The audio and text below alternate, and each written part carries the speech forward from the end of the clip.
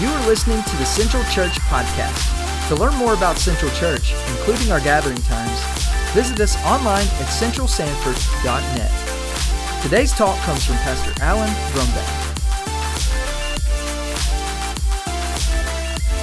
It is Friday. It is a Good Friday. It's the day that we remember what Christ has done for us. Well, welcome to Central Church, and if this is your first time being with us, we love Jesus here. Amen? And if this is your first time, in the pew back in front of you is this little card that says, "Take my next step." And if you would, just fill out your name and information, and you can leave it in the pew as you leave, and that'll help us minister to you. And at the end of our service, I'll give you also an opportunity if maybe you're here and you've been here before. Sunday's coming. And if you're here and you want to find out how to make more next steps, we want to help you with that. Well, we're going to be looking tonight in Hebrews chapter 12. Hebrews chapter 12 is where we're going to begin, and we're going to begin in verses 1 and 2. Hebrews chapter 12, it'll be on the screen in front of you or in the pew back or on your phone or on your Bible. So would you stand as we read God's Word in Hebrews chapter 12, and we'll begin in verses 1 and 2. Hebrews 12, 1 and 2. Therefore, since we are surrounded by so great a cloud of witnesses, let us also lay aside every weight and sin which clings so closely, and let us run with endurance the race that is set before us, looking to Jesus, the author and perfecter of our faith, who for the joy that was set before him endured the cross, despising the shame, and is seated at the right hand of the throne of God. You may be seated. How many of you enjoy running? Some of you do. Some of you say, the only time I run is when I'm called to eat dinner, and I understand that.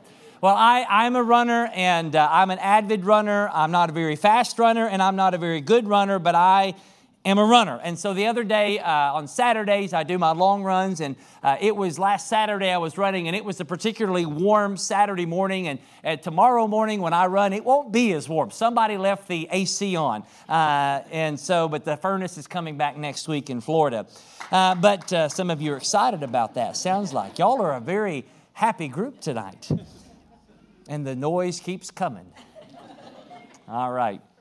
So, I've been running for quite some time, and one of the things that I did Saturday is I was able to run one of the farthest distances that I've ran for a while. And so I've been preparing for it every Saturday, been kind of running and preparing myself for it. And in the morning, now that I'm getting older, I have to stretch and I have to warm up. I have to get ready. And so there I was, and I was out on the run and feeling good about myself. I have a running partner, and he was kind of huffing and puffing, but I was going. And so I was doing really well, feeling really good about myself. And then I got to about mile number 7, and that runner's high, that short-lived runner's high began to wear off. And now I was beginning to wear out. And my body said to me, "Alan, what are you doing? We've been around for 37 years. We're not used to going this far." And so I had it in my head, I'm not going to stop. Whatever it takes, I'm not going to stop. I'm going to run. I'm going to push myself. I'm motivated. I am ready to roll on this thing. And so all I could think about while I was running is I cannot wait to be done and drink a big old thing of water. I mean, when you're sitting there and you're running, you're just ready to rest. And I knew that if I just finished this run, I would feel so much better, because I kind of have this saying I've made up in my head, and it sounds really good in my head, and maybe not sound really good out to you, but the harder I run, the more joy I have when I finish the run. And so that's what's in my head. And I remember when I was in high school, I played football, and one of my coaches said, "Son, when you're struggling to run, set your eyes on the goal and run to it." And so I cranked up the music, and I ran, and I finished the goal, and thank Jesus I didn't die. Amen.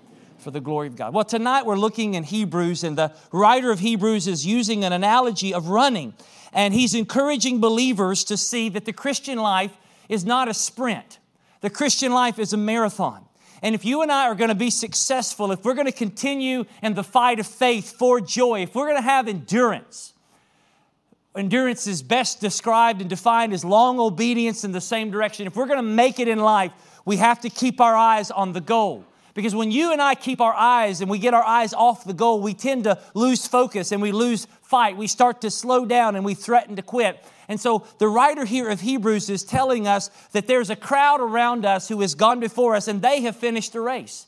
And they finished the race very well. But those past heroes are not the ones that we should fix our eyes on. They maybe inspire us, but they're not the ones that we should focus on. There is one that we should focus on if we're going to finish this race. And he is saying we need to keep our eyes on Jesus.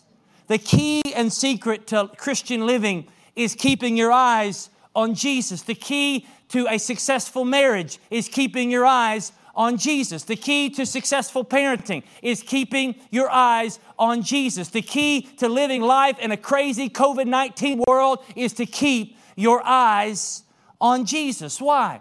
Because Jesus is the one who has gotten you into the race, and Jesus is the one who's going to keep you in the race. Because He started the race, He finished the race, and as we look to Him on Good Friday, one of the things that we see is that Jesus went to the cross to die for our sins, and the Bible says that He counted it joy. It was for the joy that was set before Him that He endured the cross, despised the shame, and is seated at the right hand of God's throne. And so the questions we want to look at tonight as we think of Jesus on this Good Friday is, number one, what was Jesus' joy? What was Jesus' joy? It says, for the joy set before Him. What was His joy? The answer is our salvation. He says here, for it was the joy set before Him. This word for means in order to obtain or in order to experience. It was for the order to experience. It was for joy that Jesus endured the cross. It was that joy that motivated Jesus and sustained Jesus. It was joy that was His reward. It was joy that compelled Him to leave heaven and come to earth. It was joy that came into His life, even as He is on the cross in the midst of agony. Now, joy is more than just happiness. Joy is a feeling of great pleasure, but it is much deeper and longer lasting than happiness. Happiness depends on what happens, but joy is something different. Joy is eternal. Joy is enduring. So what was the joy of Jesus in going to the cross on Good Friday? It was the joy of seeing the Father's plan of redemption accomplished. It was the joy of being the Savior of the world. See, what was coming for Jesus on the other side of the cross was the joy of seeing His people forgiven and His people restored into a right relationship with God. Here's what I want you to understand. Jesus gets joy when people are reconciled to God. Jesus gets joy when people are restored to God. I love this. In Luke chapter 15, Jesus says, so I tell you that there will be more joy in heaven over one sinner who repents than over 99 righteous persons who have no need of repentance. But then notice in verse number 10 what Jesus then says. He says, so I tell you there is joy before the angels of God over one sinner who repents. You know, as many of you maybe have heard those verses before, you begin to think that when someone in heaven gets saved, when someone on earth gets saved, that all the angels rejoice. It's kind of like on the that movie that we watch, It's a Wonderful Life, that every time a bell rings, an angel gets his wings. And so you think the idea is that all of heaven is rejoicing. But it's interesting to note here that the one who is rejoicing isn't the angels. The one who is rejoicing before the angels. Who is that? It's God Almighty. When one sinner comes to repentance, when one sinner turns to Him for forgiveness, for healing, they're shouting, they're singing, there's celebration in the presence of the angels because God Almighty is rejoicing over the fact that He can show His grace to sinners who do not deserve it. Do you understand that God delights in giving grace to those who cannot rescue themselves? Zephaniah 3:17 says, the Lord your God is in your midst, a mighty one who will save. He will rejoice over you with gladness. He will quiet you with His love. He will exult over you with loud singing. I want you to imagine that in God's heart and in His mind, when one sinner, when one person turns from sin and turns to Him, He rejoices. He sings, He shouts with joy. And could you imagine what it would sound like to hear God sing over you. Jesus' love for us gives him joy in seeing those he loves being rescued from sin and death. It's like the joy that a parent experiences after his child or her child has been rescued from a very dangerous situation. It's the joy that a first responder feels when someone is saved out of a house fire. It's the joy of a spouse in knowing that their spouse is cancer-free and in full remission. There's a joy there. It was for the joy that was set before him. What was his joy? It was our salvation. Notice he says we should look to Jesus, who for the joy that was set before him endured the cross, despising the shame. What is the second question? What did he endure? Crucifixion. What was his joy? Our salvation. What did he endure? Crucifixion. He says he endured the cross. It was the joy of your salvation, the joy of our salvation, that enabled him to go to the cross. You ever heard that old song, when he was on the cross, I was on his mind? Think about that. He knew you, yet he loved you. He took your sin and your sorrow, and he made it his very own. And he took that burden to Calvary, and he suffered and died alone. Listen, Jesus loves you so much that he chose to suffer instead of you. Think about the cross. The cross tells us that we are so sinful that he had to die. But yet the cross tells us we're so loved, he is willing to die. What did he endure? Well, he endured the physical suffering. Roman crucifixion was the most torturous, painful way to die in the history of the world in that day. Before crucifixion, Jesus would have to endure at least 12 hours of torture. He would undergo severe beatings, multiple lacerations on his body. He would have his beard ripped from his face, a crown of thorns, razor thorns on his head. And then after all of the late night beatings and isolation and sleepless nights, he was then told in that morning to carry a 120-pound wooden beam up a hill by himself. Then Jesus would get to that place, after a little help from Simon the Cyrene, to that place called the place of the skull, the hill on the skull. And then he would be nailed to the cross with his hands and his feet. And then he would have to hang there and endure at least 6 hours of suffering where he would suffocate and die. Most people died from exposure. And what would normally happen is that they would be in such pain that they wouldn't necessarily die, but they would be trying to struggle to get their breath, and their lungs would be filled with blood and with water, and they would try to get their breath, and they would have to rise up on their legs that are nailed to a tree. But Jesus, he died, his heart burst. When they pierced his side, out came water and blood. Someone said that he died of a broken heart.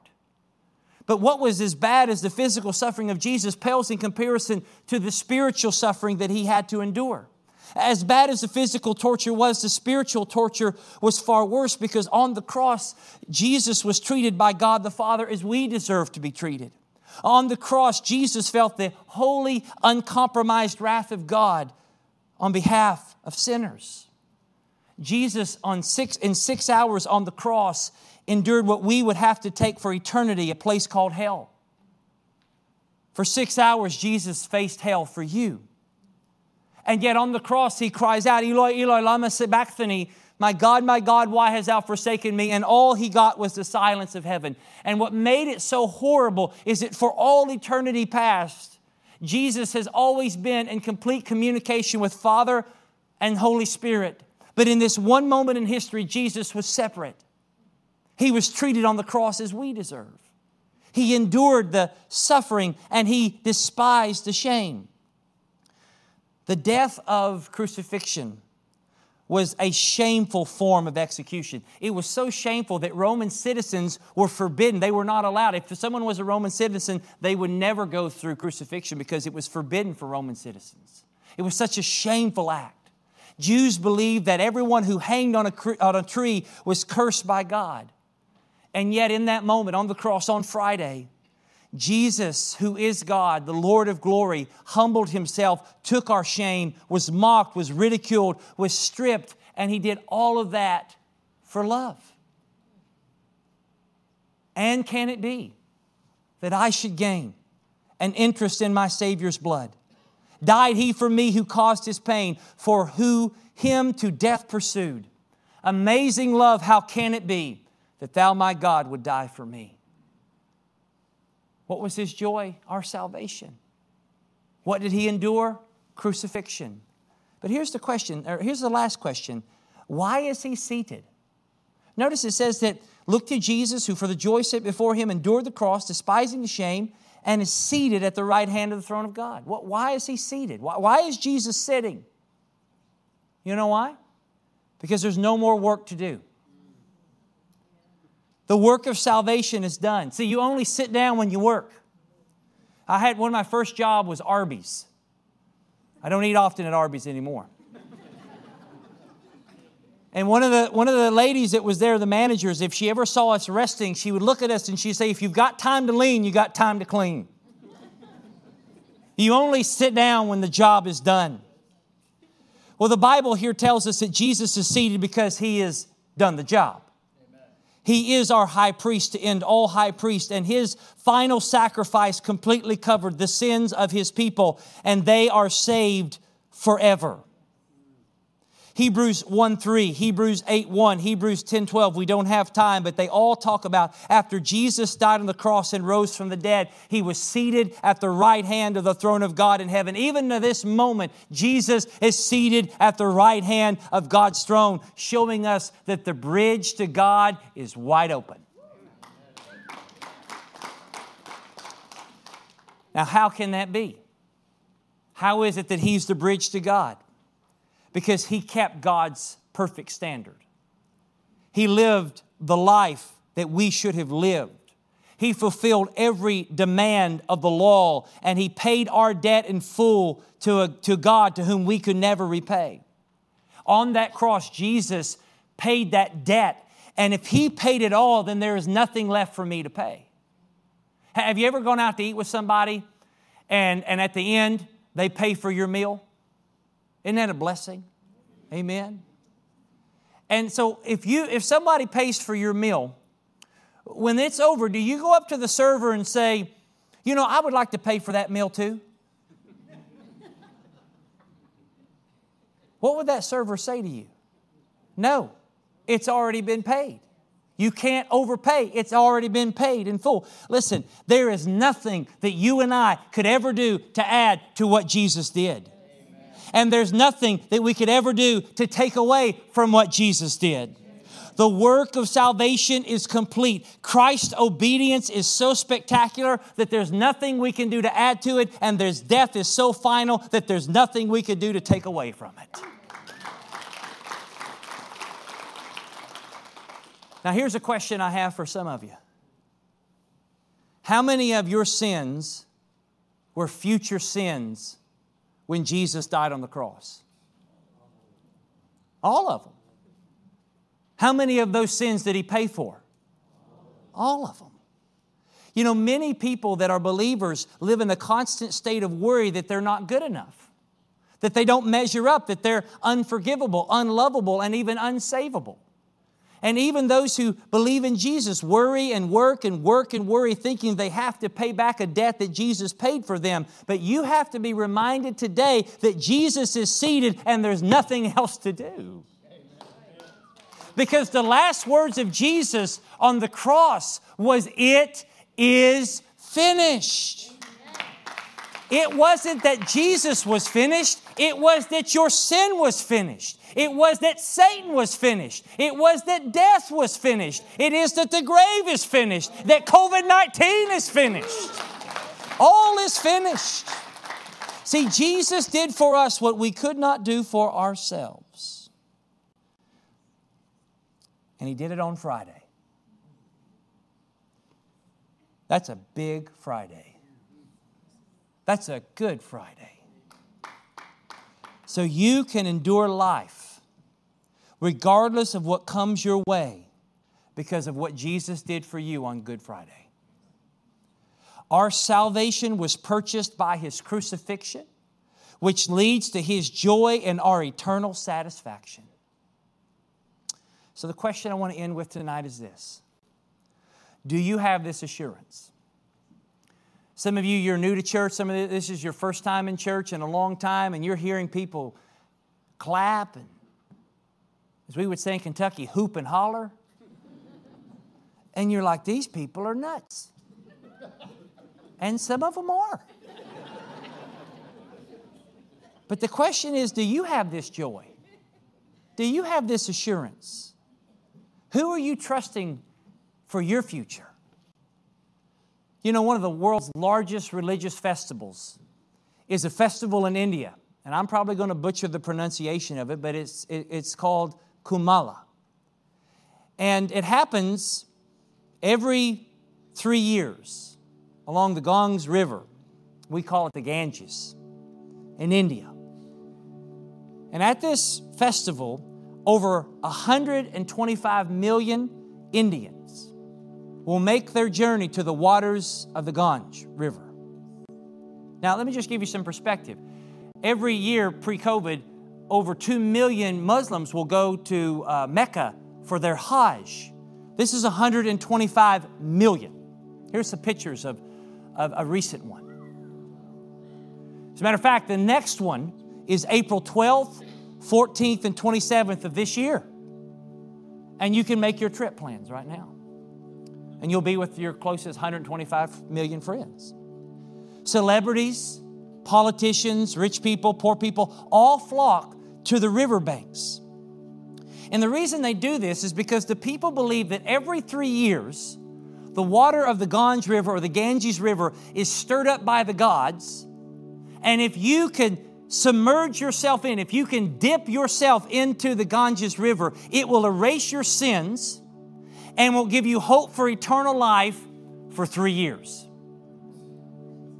It's said, and this was even in one of the Indian newspapers, that to bathe in the Ganges River is to wash away your sins. To die there is to escape the cycle of reincarnation and achieve instant salvation. So people will travel for days, they'll stay for weeks, all along this river, hoping to get their spot and get their turn to jump in this river so that their sins can be forgiven and they can have peace in their lives. And millions do this, but it only lasts 3 years. And every 3 years, they got to come back in. You know what this is a picture of? It's a picture of the masses of people in our world who are looking for security. They're looking for hope. And they think they can find it, but they never do. But yet I want you to understand that security is not found by trusting in the dirty water found in India, but it's by trusting in the shed blood of Jesus on the cross. Because there is a fountain filled with blood drawn from Emmanuel's veins. And sinners who plunge beneath that flow lose all their guilty stains. Don't look around. Don't look down. Don't look within. Look to Jesus. And if you're here tonight, and maybe you're like, you know what, I don't have this peace. I don't have this assurance. There is no better night than to get that tonight. You don't have to jump into a water pool. You don't have to do the hokey pokey and turn yourself around. All you have to do is just surrender to the one who's done everything for you. It's kind of like that moment, you know, when somebody pays your bill, you have to kind of humble yourself and accept it. Well, salvation is receiving that gift. It's receiving it in faith and saying, I take it. I can't pay it. I can't repay it. But I'm going to accept it. I'm going to trust it. And tonight you can do that. And I promise you by the authority of God's Word that if you are His, you're His forever. And He's seated. He ain't getting up. He ain't pointing His finger because He's sitting down. So tonight, if you don't have that hope, I want to give you that opportunity right now. Whether you're watching online or whether you're in the room, would you just bow your heads just for a moment? And I want to give you an opportunity.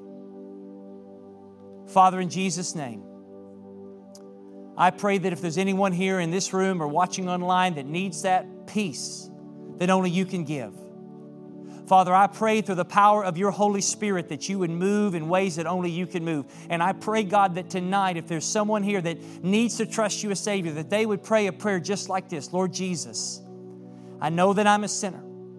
I know that I need you. God, I'm so tired. I'm tired of trying to prove myself to you. And tonight, I just humbly surrender my life to you.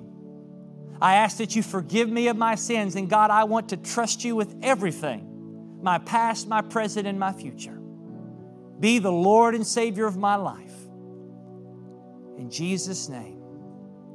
Every head bowed, every eyes closed. If any of you in this room have just prayed to trust Christ as your Savior, I want you to do something courageous tonight. I want you to take some time and fill out that card. And you can turn it in and you're in the pew, just leave it in the pew. But I want you to leave here tonight knowing that your sins are forgiven, and praise God. Father, we love you. In Jesus' name, amen. Well, at this time, as the lights come back up, we're going to take a time of communion. Hopefully you received your cup. It's in the pew back in front of you if you wasn't able to get this.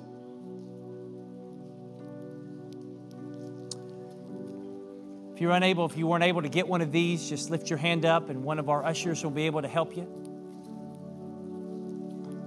If you'll be very careful as to peel out that first part.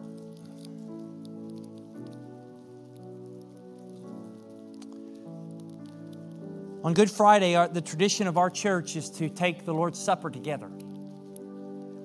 For some of you that are new to church, you're like, what is this all about? What is this little plastic cup and this little wafer? Well, it pictures something. It pictures what Jesus did for us.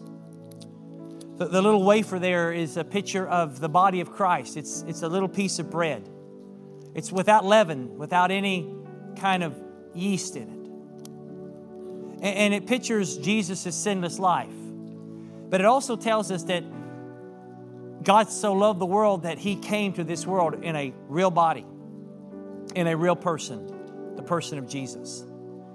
And on the night of the Passover, which would be Thursday, which would have been yesterday if you're thinking chronologically of the Holy Week, Jesus took His disciples to the upper room and He went to the bread part after the meal everyone had eaten. And He comes to the end part where the afikomen is. This is the kind of the dessert bread that they would eat at the very end. And there's so much I could say about that. But Jesus takes that piece of bread and He transforms it and He says, listen, the bread you're about to eat, it's going to represent my body.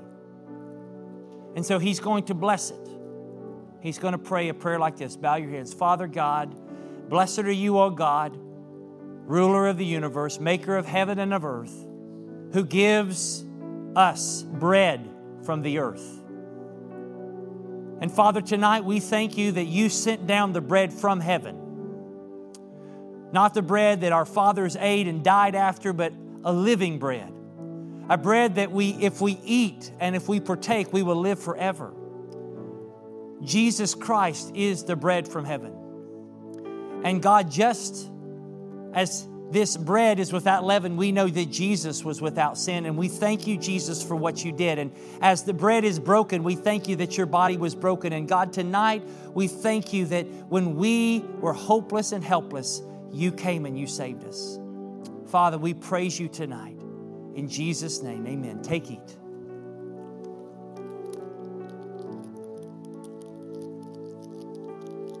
Jesus